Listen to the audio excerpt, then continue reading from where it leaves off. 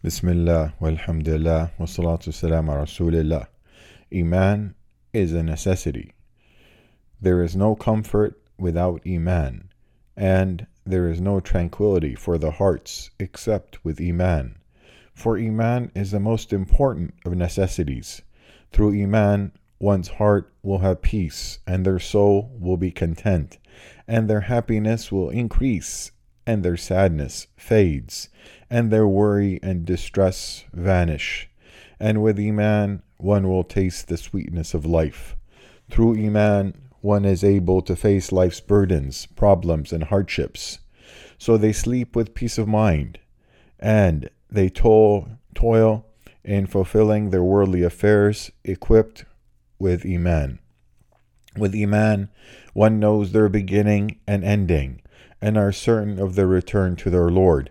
Allah Almighty said, "Who are certain that they will meet their Lord, and that they will return to Him." Through Iman, one knows the two paths, and their respective destinies. Allah Almighty said, "Indeed, we guided him to the way. Be he grateful or be he ungrateful." And Allah Almighty said, "A party will be in paradise and a party in the blaze." And with Iman, a person knows that their sustenance and lifespans are written and decreed. No one owns sustenance and lifespans except Allah Almighty, so a person does not worry or occupy themselves with them. Sustenance and the lifespan are coupled and guaranteed. As long as there is lifespan left, the sustenance will come. Allah Almighty said, "And there is no creature on earth but that upon Allah is its provision." And Allah Almighty said, "Wherever you may be, death will overtake you." And with Iman, a person works for their afterlife, because it is the permanent home, and works in their worldly life seeking their afterlife, for their knowledge that this world is fleeting and the abode of afflictions. Allah Almighty said, "But seek through that which Allah has given you the home of the hereafter, and yet do not forget your share of this world." And with Iman, a person knows that this world is a fleeting enjoyment, so they are not deceived by what fortunes come to them, nor are they distressed by what they miss out on. And they do not envy anyone for its sake, and they do not devote themselves to it. Allah Almighty said, "And they rejoice in the worldly life, while the worldly life is not compared to the hereafter, except brief enjoyment." And Allah Almighty said, "And what is the worldly life except the enjoyment of delusion?" And with Iman, a person spends from their worldly life to maintain their religion, and they do not spend their religion for the sake of maintaining their worldly life, for they will inevitably leave it.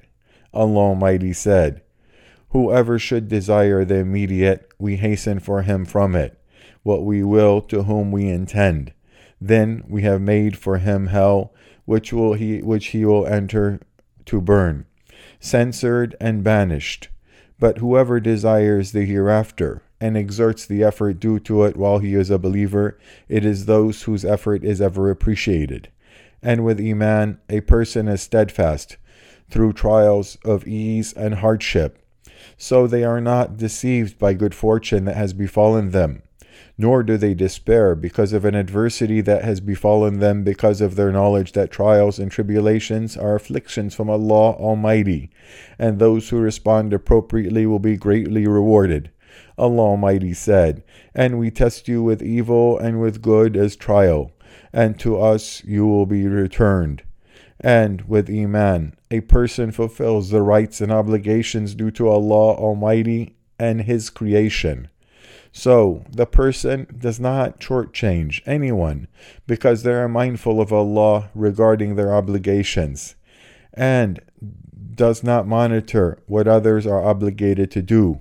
Allah Almighty said, "Indeed, Allah commands you to render trust to whom they are due, and every right that you owe to others is a trust that you must fulfill.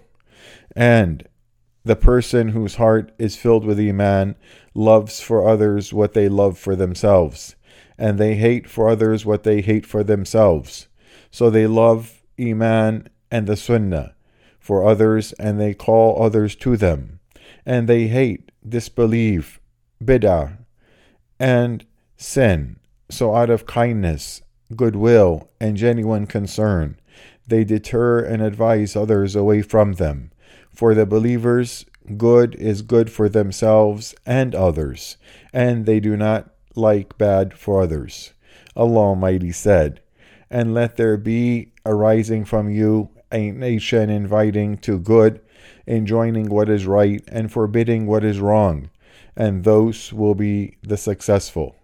O people, not having Iman is misguidance and loss, and reduction of Iman is a reduction of happiness and peace of mind.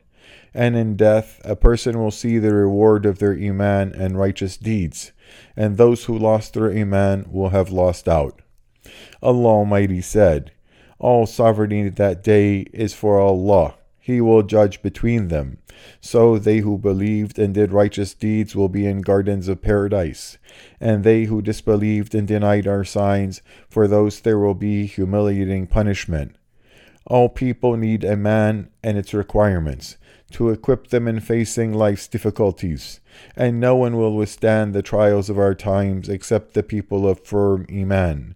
And no one will walk safely among life's minefields and their dangers and reach their destination except for those who equip themselves with Iman and practically implement it in their lives, and are conscious of its parts and its details, and are cautious of its nullifiers and reducers. All the ordainments of Islam are from Iman, and all the rulings are from Iman.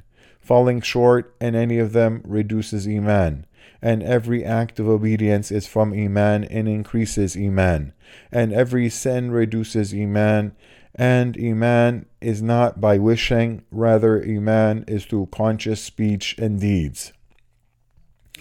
And parents have an obligation to raise their children upon Iman, and to instill it in their hearts, for it is a much greater necessity than food, water, and air.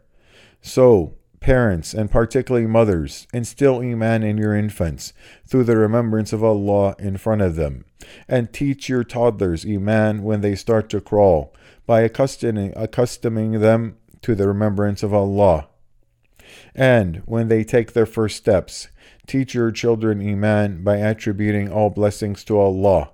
And when they can discern, teach your children the Quran, for it is the book of Iman, and teach them the pillars of Islam and Iman, and instill in your children's hearts that Iman is the most valuable matter that they possess, so they can lose everything in this world, but must not lose Iman.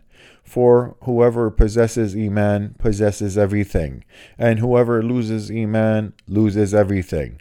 Allah Almighty said, "Indeed, the losers are those ones who will lose themselves and their families on the day of resurrection. Unquestionably, that is the manifest loss." O Allah, preserve our Iman and increase us in Iman and conviction, and endear Iman to us, and endear Iman to our families and children, and make it appealing in our hearts, and make disbelief, rebelliousness, and disobedience detestable to us, and make us among the rightly guided. Indeed, Allah is all hearing, answering. هذا والصلاة والسلام على رسول الله.